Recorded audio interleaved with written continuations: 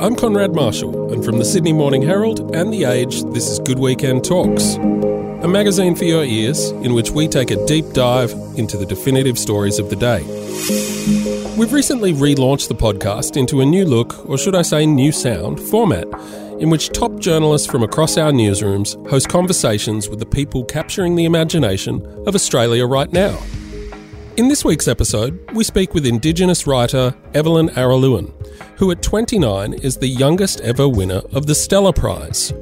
Araluen picked up the Australian Literary Award for Women and Non-Binary Writers in May for her book of poetry, Drop Bear.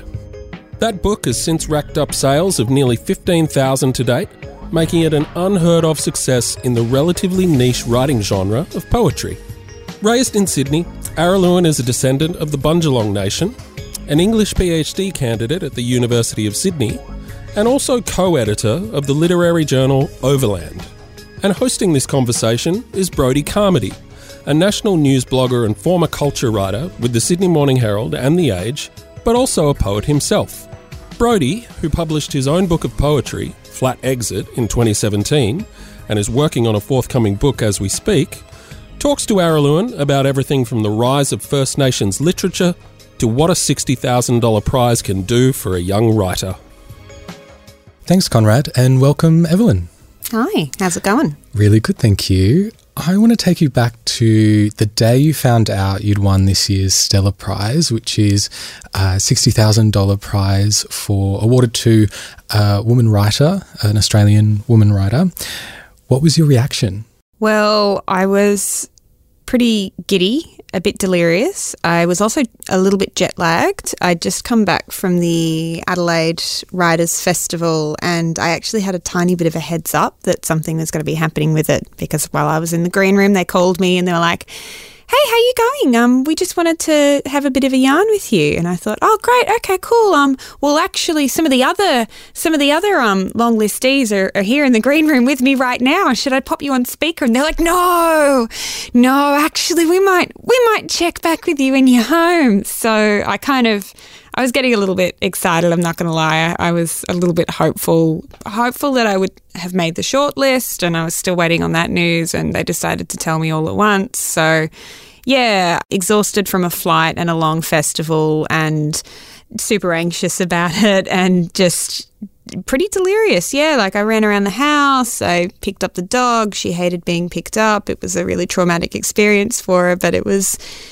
just pure, unadulterated joy, one that I hadn't really anticipated. So it was a good day. It was a pretty solid day. Your dog's trauma aside, and obviously the personal excitement, more broadly, it was also exciting, I guess, for the industry when we all found out, because it was the first time that poetry was eligible and not just fiction or non-fiction. Yeah, I think it was a really exciting move for them to be making, and it was one that I know they'd had a lot of, encouragement to move forwards on, because we were seeing for quite a few years some really exciting new poetry collections, new presses that were publishing really wonderful work from writers who otherwise don't really get to be a part of that broad public discussion about literature. Poetry is a niche, and I think that is to some extent understandable. But when we think about the role that booksellers play, that publishers play, that these publicity advocates for new exciting writing from Australian writers, there has been a lot of resistance to really giving poetry a place and centering poetry in any kind of conversation about literature. And as well, it is also a place that has had a lot of cultural and linguistic diversity, a lot of formal experimentation and innovation. So I think it was a really good call, not simply because, it meant that Drop Bear was eligible, which I didn't know until after the book was published, to be honest. I had dreamed of the Stella being something that maybe years down the track I would be eligible for if I ever, wrote some fiction. It was a really exciting move for me to see as somebody who does also work in the industry, because this means that there's an extra incentive and there's an extra drive for publishers to really create these spaces. There's an incentive for booksellers to create that little bit of extra room on the shelf to, make sure that poetry is actually getting out there to its audience.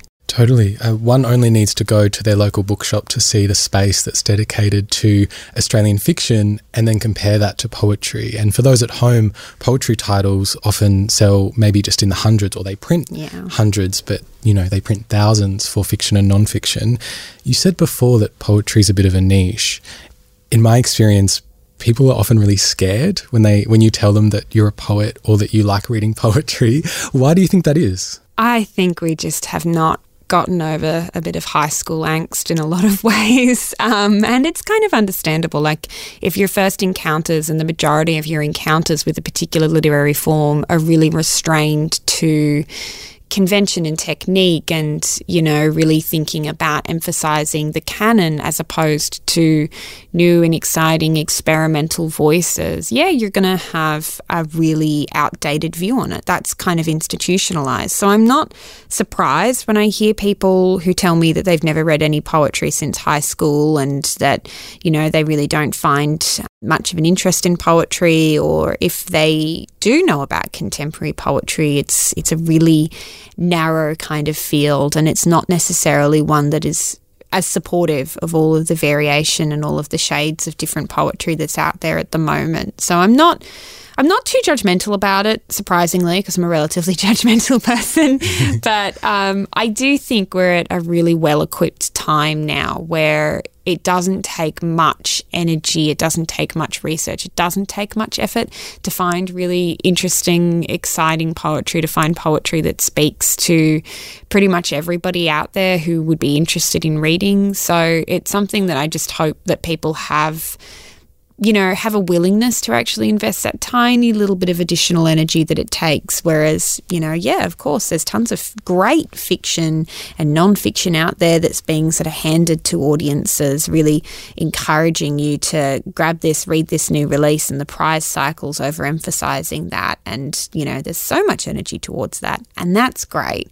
But this is not a finite resource. The energy that we can be spending on encouraging people to read doesn't have to just be formally excluded to, what we're used to. That's where poetry actually is able to track really well with a lot of new experimentation, with a lot of new subjects and interests. And so I think it is a really well-equipped form for the way that our attentions are changing as well.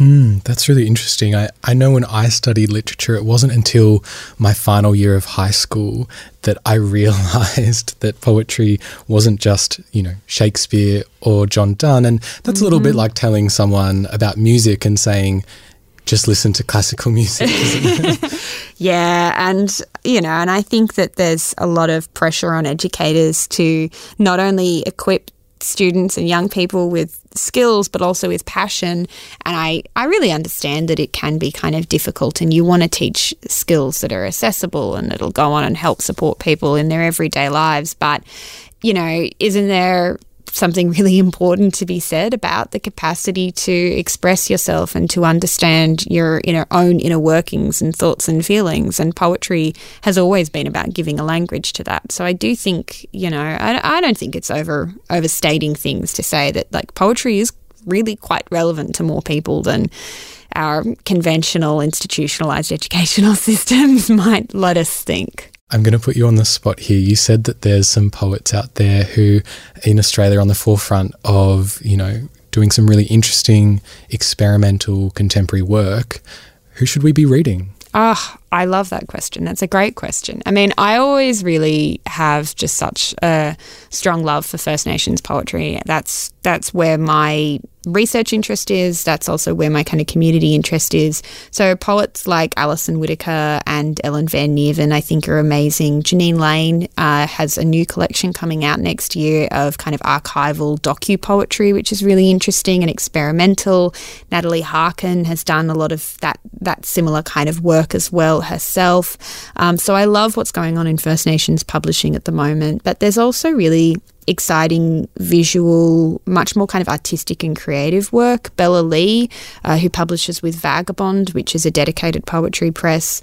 Bella's work is just so gorgeous and experimental and really like it's got all of those beautiful lyrical qualities, but she's also a visual artist. And I think that that's, you know, Argosy is my favorite book of hers to just like give to people as a present, because it just lets me say like, hey, did you know how beautiful poetry can be, as well as interesting and political and historical and formally inventive? But it is also like a very pretty thing you can have on your shelf or on your desk and can just pick up and open to give you comfort. So I really think actually like women and queer writers are kind of leading things a lot in poetry at the moment. But that's also, again, probably my bias, but it's a good bias to have, I think. We're not going to hold it against you, that's for sure. Yeah, you're totally right to say that, you know, people's work like Bella Lee's is a beautiful object, not just beautiful poetry. And I wish more people gave poetry books as gifts in the same way as maybe cookbooks. And yeah, I love that you mentioned Alison Whittaker, because the stuff that they're doing in terms of their legal knowledge and their poetry and combining that is just really fantastic. And I guess to bring it back to Drop Bear, in this book you also draw on your academic expertise, and a really big theme is deconstructing the pastoral and the colonial. What it might be an obvious question, but what made you want to tackle such heavy topics? Well, I think that, you know, the way that I honestly have to kind of describe it is that like my interest in these subjects as a form of critique kind of actually came before my poetic abilities. And so it really was a sort of a research interest that was obviously born out of my own particular set of experiences, being an Aboriginal person, but also growing up in an area that was in this sort of, you know, became a site of industrial transformation. You know, the Cumberland Plains, the Hawkesbury region, Greater Western Sydney obviously has, you know, some of the longest history of colonisation in this country.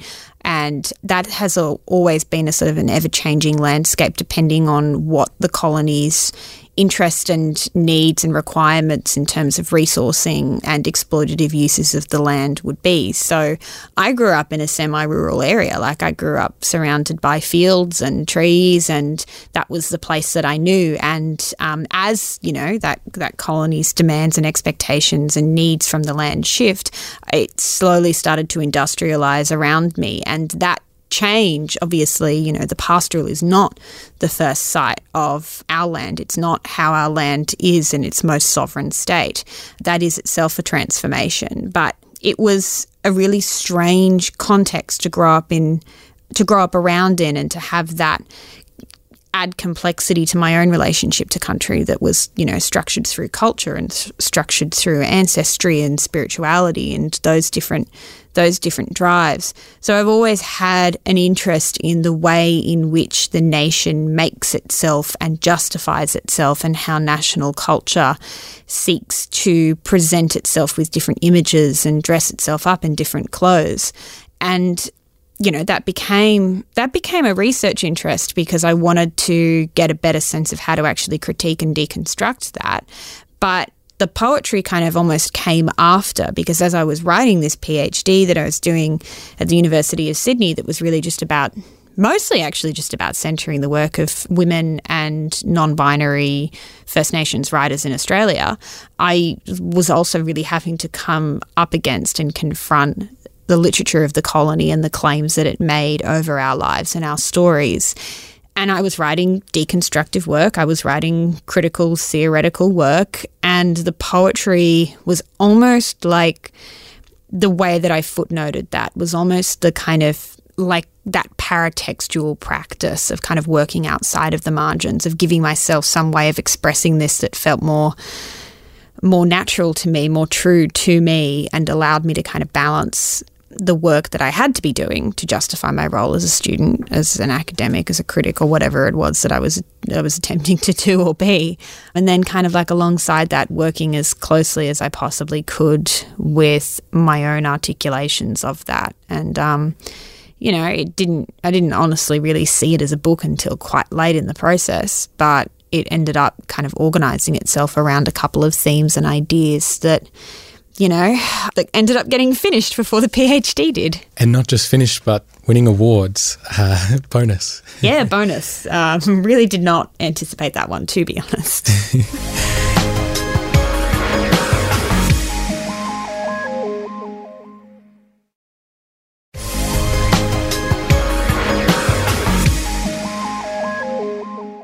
And now, let's hear you read a verse from Drop Bear. Index Australis. Strayer is a wild, straggly abyss with one fence struck through, a line of tin dogs guarding the coal from the flies. Strayer is brown and sharp when you watch it through the car window, through the convex humming screen. Strayer in sepia 35mm with sweat rolling across a tan, with that thin shirt sticking to skin.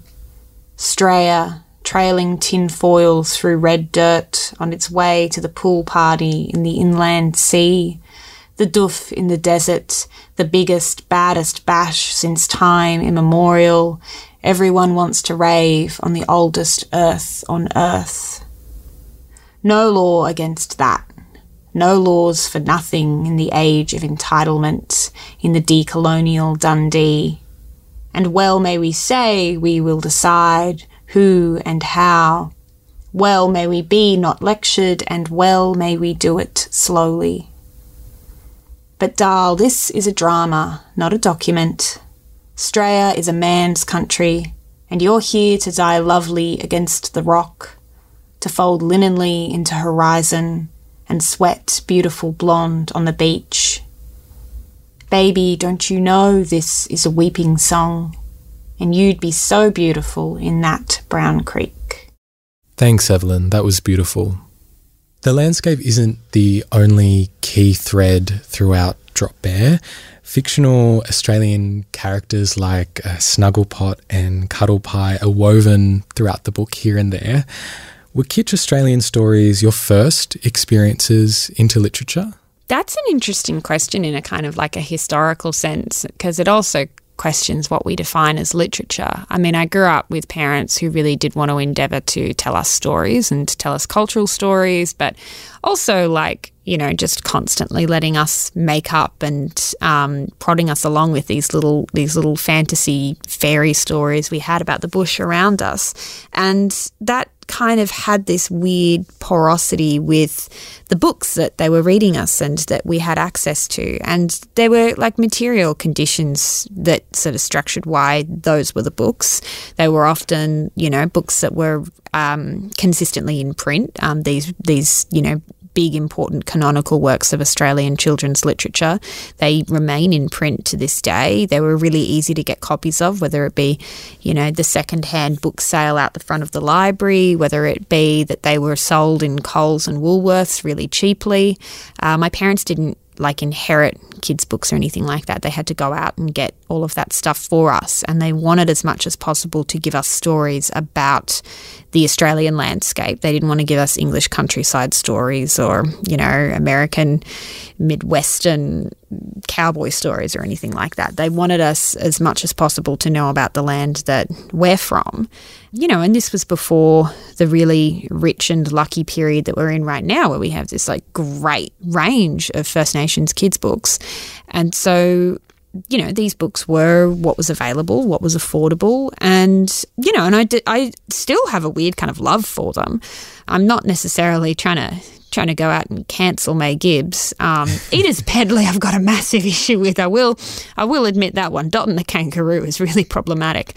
To be raised with these stories alongside a kind of a critical understanding and awareness that they were erasing the other histories, the real histories, the true histories of those places, which Mum and Dad always really tried to make sure we understood. You kind of had this weird contradictory understanding of the narratives and of the role of these stories. And so, I don't know, my interest in them didn't reignite until I started seeing non-Aboriginal people, other people kind of reconstitute them as kitsch, you know, like I started to see the trend of the Snugglepot and Cuddlepie prints on everything, and expensive designer brands would start to have all of these little icons of kitschy Australiana in their designs, and they were really expensive, and they were selling back an idea of Australia through this lens of cultural cringe. So it was this really weird, ironic consumption, and I just found that so strange and bizarre and uncomfortable. And that was the kind of the entry point back into reflecting on a lot of these stories and really trying to interrogate what their actual hold had been, not just on me, but on Australian nationalist culture in general. I've definitely had some Blinky Bill t-shirts popping up on my Instagram feed of people trying to sell me. Aggressive Instagram algorithms. They really want us in all of that kitschy gear. So this is a question that I really wanted to ask. About 10 years ago, there was a big push towards representation. For example, if there was a writers' panel about Australia, the question would be asked, why doesn't that panel include a First Nations artist? Now it seems as though the focus is on authenticity. A TV show might have an Indigenous character. The question now might be, was that character written or directed by a First Nations person?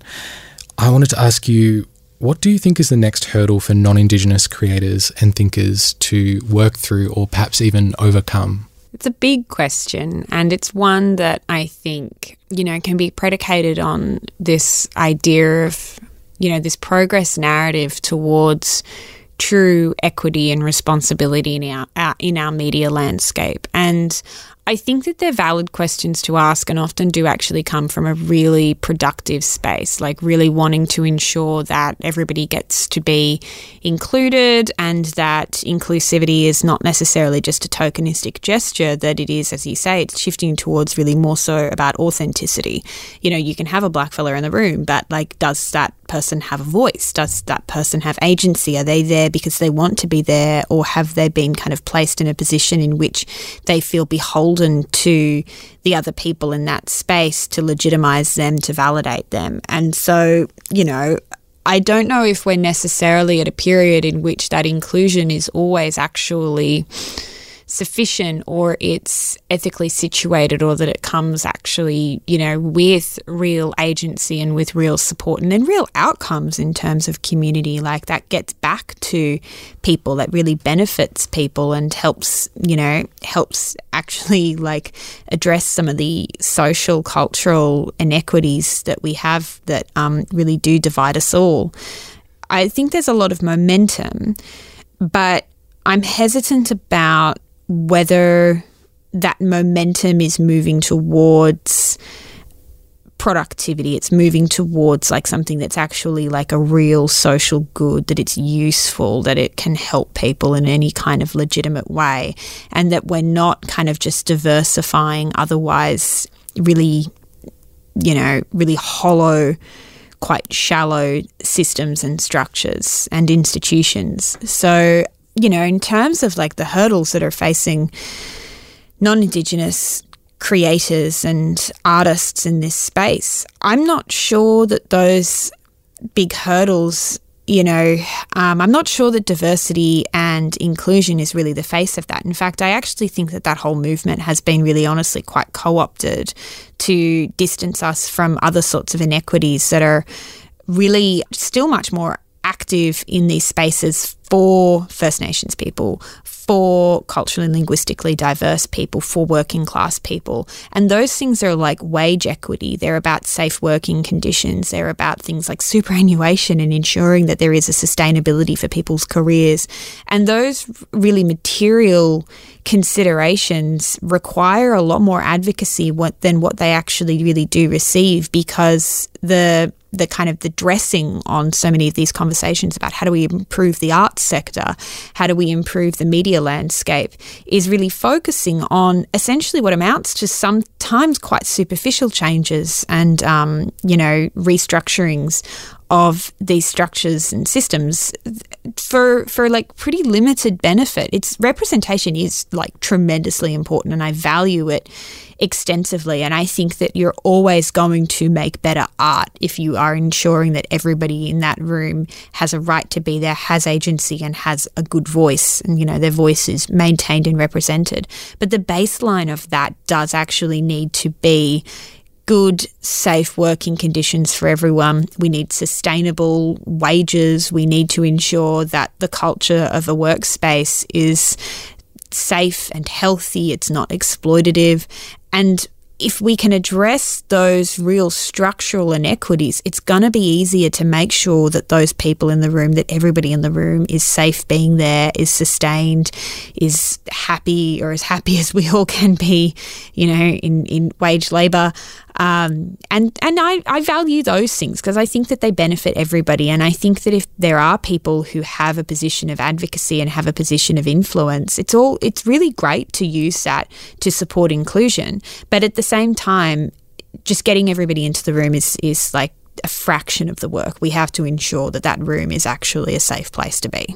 I have to ask, do you have another poetry book in you? Probably not another poetry book, no. Why not? I feel like this was a really structured project. This was a fixed project. I was trying to think about a particular set of ideas and, you know, and critiques. And I'm proud of Drop Bear. Like, there's more I could have put in there. There's other things that I could do, you know, and it feels like a book that is of the time in which I wrote it. I was in my early 20s when I was writing the vast majority of it. And, you know, and I grew into the collection and made it as strong as I could. But, yeah, I was not starting off my writing career as a poet. I did not expect to be a poet. I thought I was going to be writing novels. I thought maybe I'll write essays one day. But like, honestly, the poetry kind of came as a surprise, and I genuinely don't know if I'd write another book of poetry for quite a long time. I think I'm trying to get back into the sort of things that I was originally trying to write. So this has been like the most elaborate segue of a career, and my writing career will start eventually at some point, I guess. A very, very successful segue. Evelyn, thanks for your time. No worries. Thanks for having me.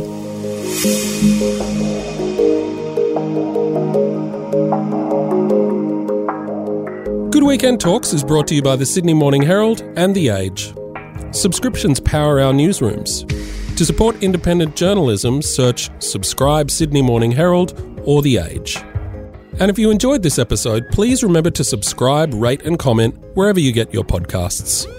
This episode of Good Weekend Talks is produced by Julia Carr-Katzel. Technical assistance from Cormac Lally. Editing from Conrad Marshall. Tom McKendrick is head of audio. And Katrina Strickland is the editor of Good Weekend.